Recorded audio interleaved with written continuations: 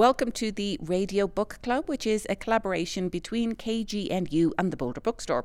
I'm Maeve Conran of KGNU. As always, my co-host Arsen Kashkashian of the Boulder Bookstore.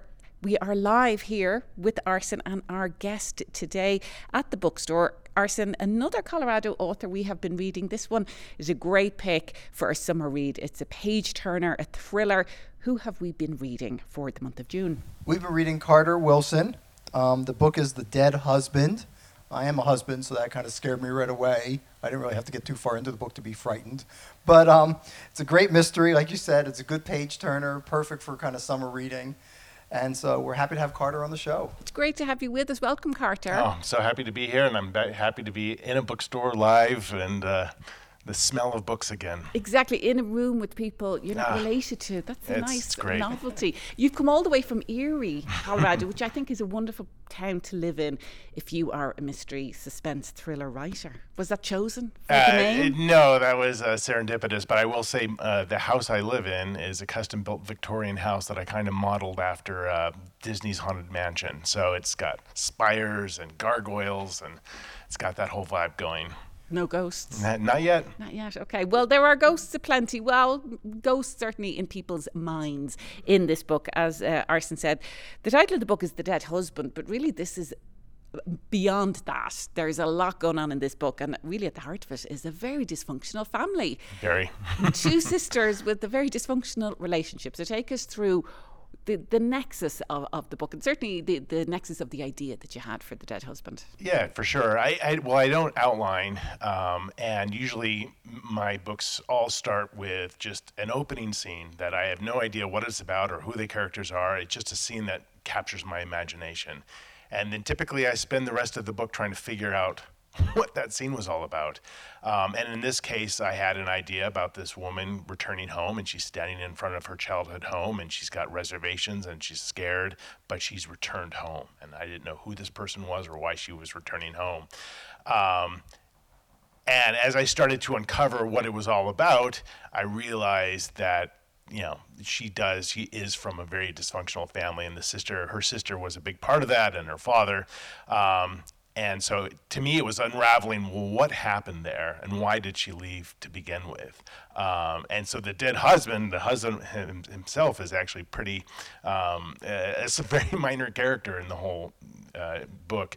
It's more about Rose herself. Yeah, so there is a husband and he's dead. I don't want to minimize that, but really that's the thing that propelled Rose to move back to her family when her husband died. That itself is a bit of a mystery that's also revealed later in the book. Right, that's correct. Yeah. So she's returning home and she's got her own demons and she's got a son, and there's a lot of different, and that's what I like to do with my characters. I like to spend the first 100 pages or so just throwing as much as I can at them and not really knowing where it's going, but just what are you going to do now?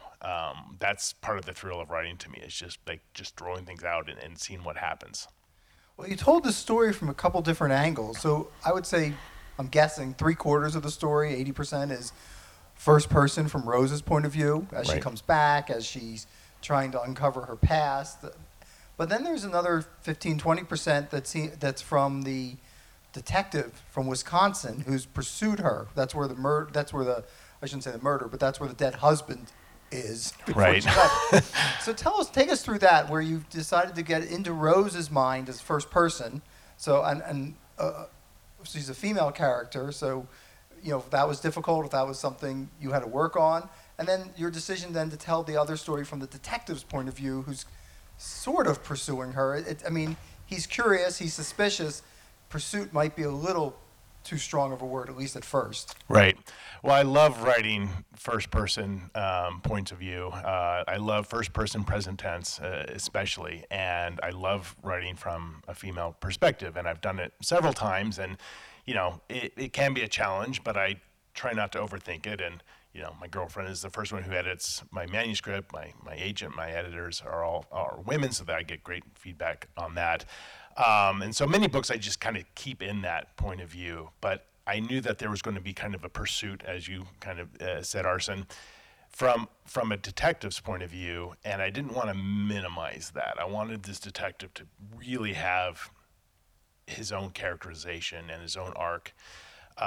So it was important to me that he also got to have a point of view. And I did that third person that you kind of are a little bit more distant when you do that, and there's a clear separation.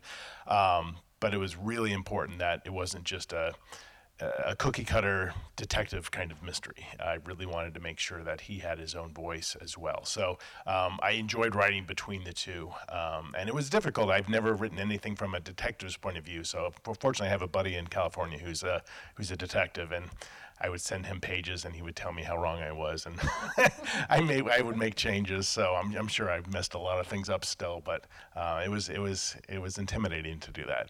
Is that a big concern for writers when you have cops involved and there's procedures that you have to get that right? As you said, I know you have a childhood friend from California who was a cop, but I know some other writers, they do ride-alongs, they have consultants just to make sure they get all those details right. I mean, how important is that?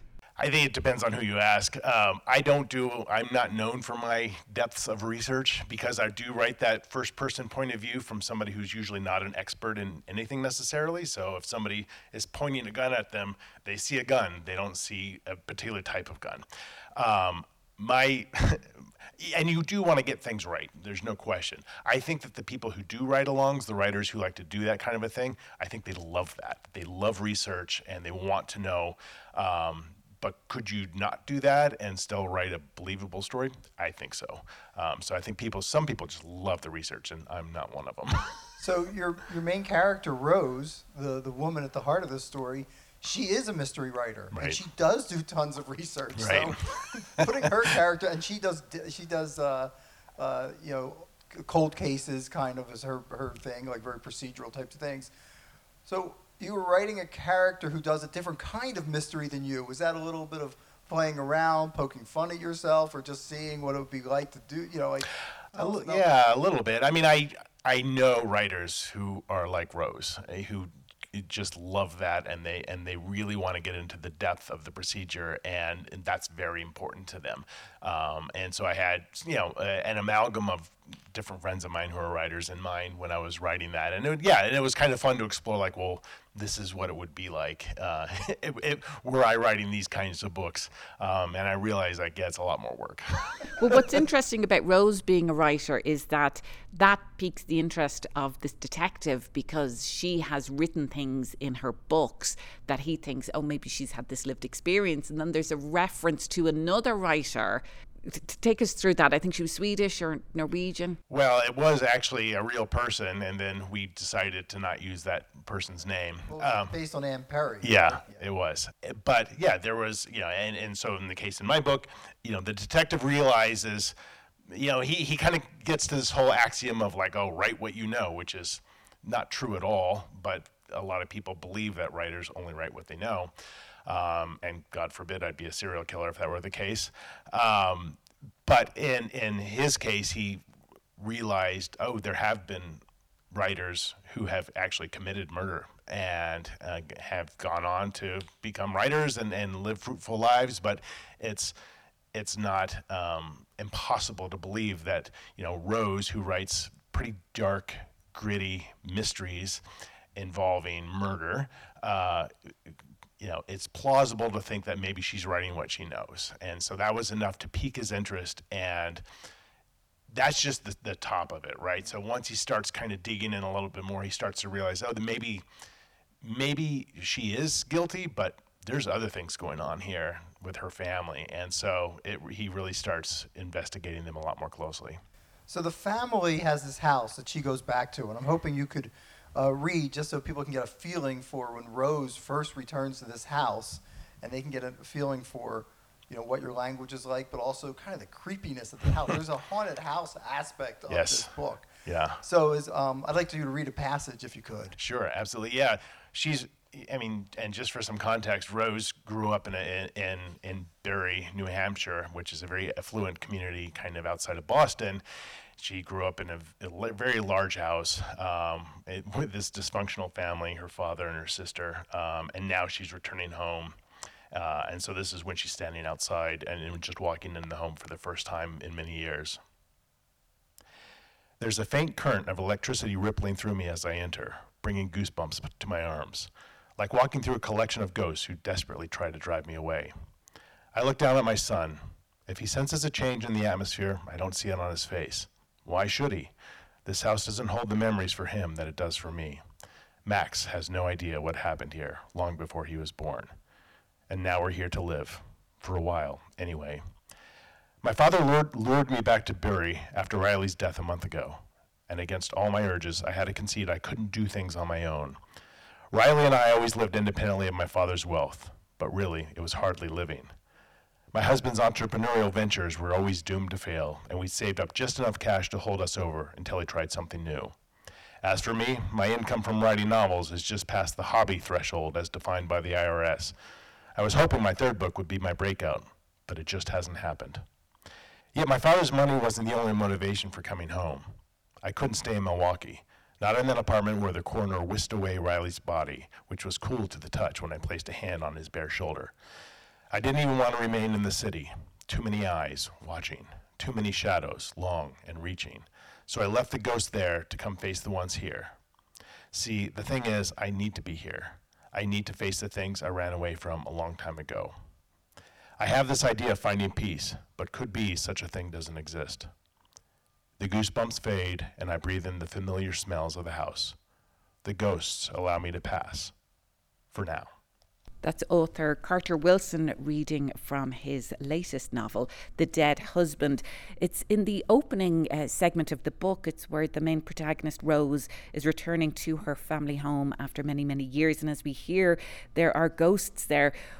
Ghosts that she is trying to exorcise in many ways, and that we find out a lot more about later in the book. Well, Carter is our guest today at the Radio Book Club, a collaboration between KGNU and the Boulder Bookstore. The house itself is a huge character in the book because of this thing that happened, but really because I think of the control the father has had. And you talked about your own house. You live in a Victorian house that's got gargoyles and stuff. I mean, how important is like a location, having a central location when you're writing a mystery or a thriller, and certainly a murder? Yeah, very important. And this is the first time I actually created a fictional town of my own, and I had a lot of fun doing it. And you're right, the house is a major character, and that was important to me. And it was important that this does kind of feel a little bit like a haunted house story, because that broadly appealed to me. And in fact, this same house is a central figure in my next book, coming out next year. But yeah, it's important that I understand how everything looks, where everything is, whether or not I display that in my writing or not. I have to visually understand this house, because there's a menace about this house that I wanted to convey. And sometimes you don't even have to use a lot of words to convey it, but I have to understand it completely in order to be able to do that. Well, the town itself as well has a bit of a menace to it. I mean, it's Bury, but it's written Bury, like bury your dead. Right. And I think you'd say at the beginning, there were some old timers who say it should rhyme with fury. So what would it be, Bury? Yeah, right. But that has got this veneer of, perfection. It's very affluent, very white, and no crimes really, certainly none that are sort of reported. But just below the surface, that behind all the doors, not just this family's door, you can imagine there's all kinds of stuff going on. Oh yeah, I mean there's nothing more fun than insidious towns like that where you just know, or neighborhoods where you just know like things can't be this perfect. And the veneer is a great word, because the more it shines, the more grunge is just underneath that surface. And so that's great fun to be able to explore that.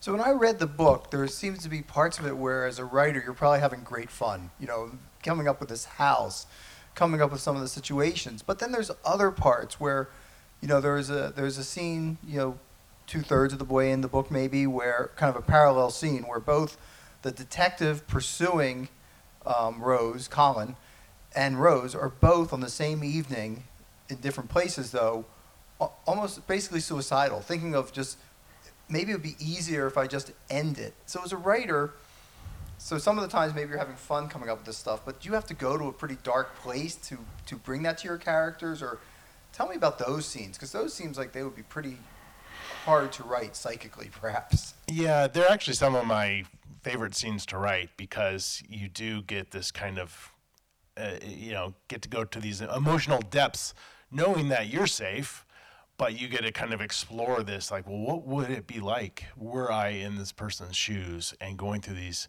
pretty horrible circumstances, and what would it be like to be eyeing a bottle of pills and wondering how easy it would be to ingest them.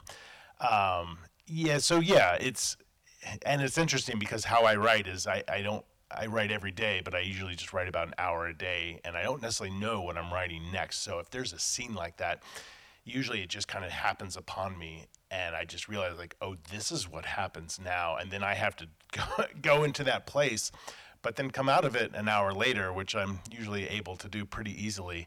And sometimes I surprise myself by, like, wow, that was pretty messed up what I just wrote, and maybe I keep it, maybe I don't.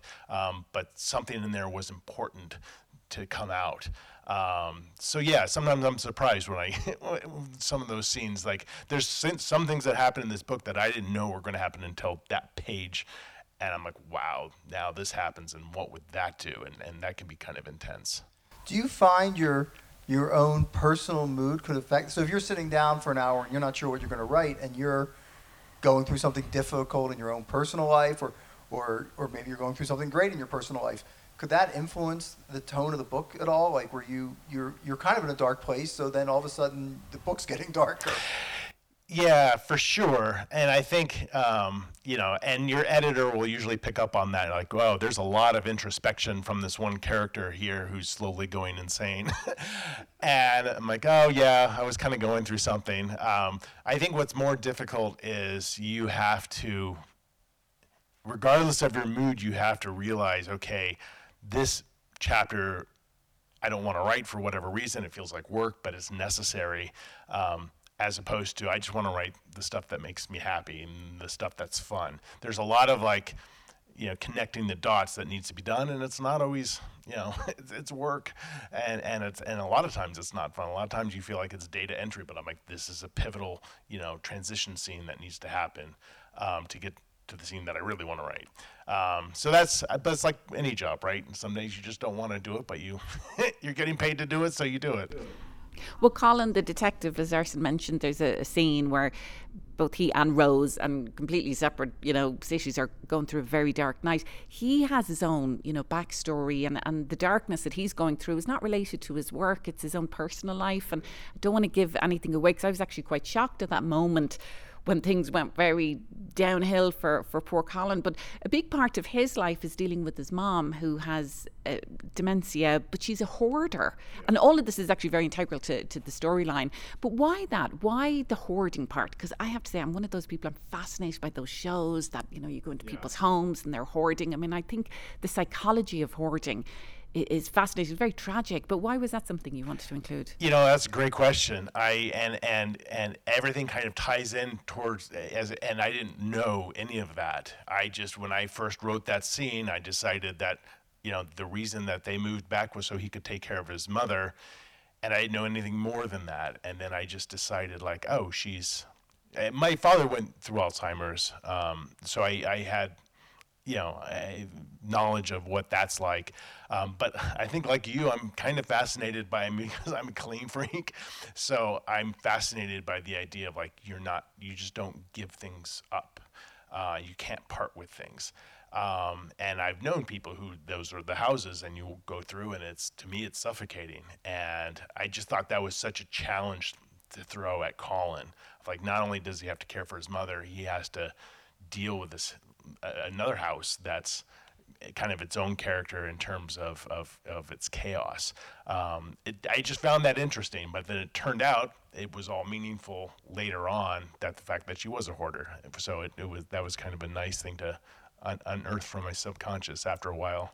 Yeah, I mean, I do think it worked really well, because I mean, to my mind, when I, read about hoarding or see it, or even just people who have a hard time giving things away, it's because of the emotion and the ghosts and the history that's attached to these objects. And very like the house, I suppose, that Rose has fled, her family home that she ultimately goes back to, that objects, houses, have memories and ghosts that we have a hard time dealing with. Well, that's right. And I think ultimately the thread through the book is that everybody has had loss, right? Whether it's a spouse, whether it's their house, whether, And so the idea of, what's left to cling to, I think, is a little bit of a thread in that. And sometimes, as Rose finds out, clinging to her family might be the worst decision she could ever make, but that's maybe all she has.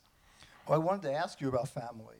So when you bring it up like that, because it's interesting, she is going back to the family, and you're like, the whole time you're like, why is she going back to these people, But there's a quote that says, "I came here because of an illogical desire to be with family, to be a Yeats, grotesque, cancerous, warts and all." Talk about that idea of family, and what does that mean for Rose, for better or worse? Because she has a truly terrible family. She does. And I like the idea that, she left the family and she's basically, borderline impoverished. And they're, she and her husband and their son are living kind of paycheck to paycheck. And the husband dies, and, she can turn to her family, who's got a lot of money, but she's got to return home in order to do that. So I like the idea of like, well, it's maybe a logical thing to do, even though she doesn't want to, but that can't be the only reason.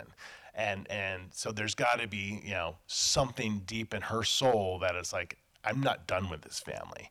Whether I love them or hate them, I'm not closed out. And so coming back to Bury was a closure for her, whether, she wanted to face it or not. It was kind of an exercising her demons situation. And I just like that idea of like, you have to process and go through something to close it out. And she hadn't done that for 20 years. And it's like, this needs to, as her husband was laid to rest, she needs to put her past, to rest one way or another. Well, speaking of closure, the ending of the book leaves the possibility for a possible sequel. I mean, it's quite open-ended, and you do say that you're a fan of some of these sort of more open-ended endings, like The Sopranos. That how that series ended for fans, that was very divisive. Because it wasn't a line underneath everything. So talk us through that. Yeah, I love endings that are very vague, much to my readers' hatred of that, because I see a lot of reviews like, I hated the ending, I want to know exactly what happened. I'm like, well, sorry, that's not interesting to me. And that's also not life, usually. Yeah. Life is usually continues on in some way. There's rarely, that's exactly right. Point at the end. And it's like how I write it. Since I don't outline, to me, that's kind of like life. It's like, I don't know what happens next. Let's find out. But I love the idea that, in later books we could find out what happened. And again, just kind of going back to this next book that's coming out, that's the same house, the same town, totally different set of characters, happening about 6 months after the end of this book. And the person who moves in, the book is called The New Neighbor, wants to try to figure out, well, what happened to this family that used to live here? So that does become part of the plot for the next book. But yeah, I'm always a fan of things that aren't tied up nicely, because I like the readers to have their own imagination. Like, you get to choose what you think happened. And I don't know if I necessarily know what happens, but I have some ideas. Well, I thought it was interesting because plot-wise, things are like, well, what happened? What's going to happen to Rose and Colin? What's going on here? But emotion-wise, it's kind of tied up. Like Rose, I don't want to give anything away, but she kind of does or gets what she needs emotionally. And so to me, it almost felt like what physically happens, what the next step is not as important as the emotion of it tying up, which is interesting because I feel like you get that more in what you might call literary fiction, where mysteries more tend to tie things up in a physical plot way. Yeah. But this was something, reading a lot of literary fiction, I felt very satisfying to me. Oh, I'm heartened to hear that, and it's actually really interesting that you say that, because the original ending was an expansion on the current ending, and there was more detail about, you had more of an idea of what happened. And then my editor, going through my editorial notes, she said, where it ends now, she's like, this feels like the emotional ending to me. I'm like, that's really interesting. And it was a big discussion, and I ended up agreeing with her. And I'm like, you're right. It doesn't need to be, all this more detail. So that's interesting that you keyed in on that word. I'm very interested in your process because I've spoken to other writers and read their writing process, and it totally varies. But some folks start with the last scene or the last chapter, and that's the point they write to. I mean, it sounds like yours is incredibly organic. You're going to sit down and who knows what's going to come out. Right. And, it's all great, which is good. But I know you're interested in this because you also interview writers. I mean, you have this on your website where you talk to other writers about their process. So, I mean, how important is that for you to engage with other writers and hear what they're doing? Or is it just something you're interested in, or is that part of your own writing? Yeah, it doesn't necessarily inform what I do. I'm at the point now where it's like I know my process, and for better or for worse, this is how I write. But I'm fascinated by people in general, and I think everyone's got something interesting to say. And I kind of had a weird origin story myself as a writer, and so I'm always interested to find out, like, well, why do you do this? Like, what? It's not a great industry in terms of financial freedom, but and I just love to see, why are people compelled to be storytellers? And everyone has a different story of how they got there. And it could be, I was at the library, by the time I was 8, I never left the library. Or it could be someone like myself who's like in my 30s, I just started writing and I came out of nowhere.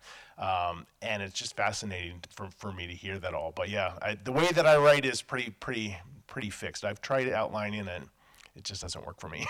Is there pressure on you from the industry, whether it's your agent or editors or publishers, to sort of do continuations of series, like to have Colin Pearson be an ongoing character? Because I know these are standalone books and you can just read it. I'm very excited to hear that there'll be some type of continuation, albeit it's its own standalone book, your next book coming out. But I mean, is that a thing for mystery writers or thriller writers? Sure, yeah, and series tend to do quite well. If you have a popular series, it's you can kind of rely on that.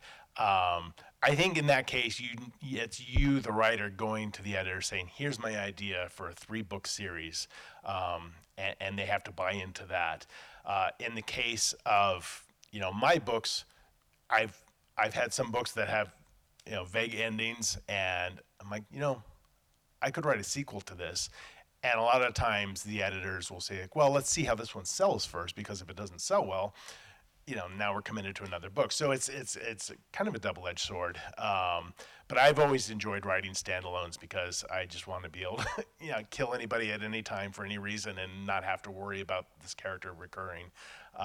It's just fascinating to me to be able to do that. So, storytelling is the storyteller always, well, you're talking about how you write organically, but the storyteller has information the reader doesn't. And in this book, mysteries in general, but in this book in particular too, how you reveal the secrets is a critical part of the pacing and the enjoyment of the book.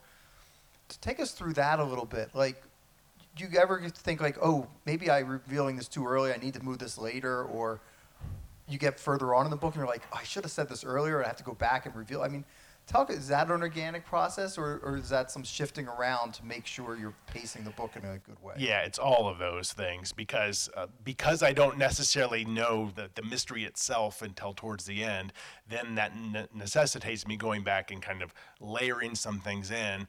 But that's where your early readers are helpful. So in this case, my agent will give me notes, and she'll say, on page 242, I started thinking it might be this. And we have to decide, is that too early? Is that too late? And that's always interesting to me, because you get so close to the book and you almost get confused by it because you're so deep into it that you don't know what it's like to be a reader kind of seeing this for the first time. And so it's interesting when I see reviews that say, like, oh, I totally guessed who it was or the ending. And I'm like, oh, really? Because I didn't know until I was 90% into it, so good for you. But maybe, again, that's your subconscious working the whole time. But yeah, there is kind of that layering that you have to do, and getting advice and opinions from different readers that you trust, to say, like, whether it's too much or too little. But we're going to talk a lot more with Carter Wilson in the podcast-only edition of the Radio Book Club, After Hours at the Radio Book Club. Do stay tuned for that. We'll subscribe to that, After Hours at the Radio Book Club. But Carter Wilson's latest novel is The Dead Husband. He's been our guest today. Thank you so much. Thank you for having me here. It's fantastic. Well, who are we reading for the month of July, Arson? Well, we're bringing back somebody, Stephen Wingate, and his novel is The Leave Takers. We read his previous novel, which was Of Fathers and Fire, a couple years ago, and that was really enjoyable. This one's about an almost married couple that falls apart, and then they find themselves years later in a South Dakota house that has some craziness going on. So Stephen always writes a good story and puts people in pressured situations. I think it'll be a lot of fun. Well, we look forward to having him return to the book club. And don't forget, you can catch it on the fourth Thursday of every month on KGNU. But subscribe to the podcast to never miss an episode and get all the bonus content on After Hours at the Radio Book Club. For KGNU, I'm Maeve Conran. As always, my co-host, Arson Kashkashian of the Boulder Bookstore. Thanks, Arson. Thank you, Maeve.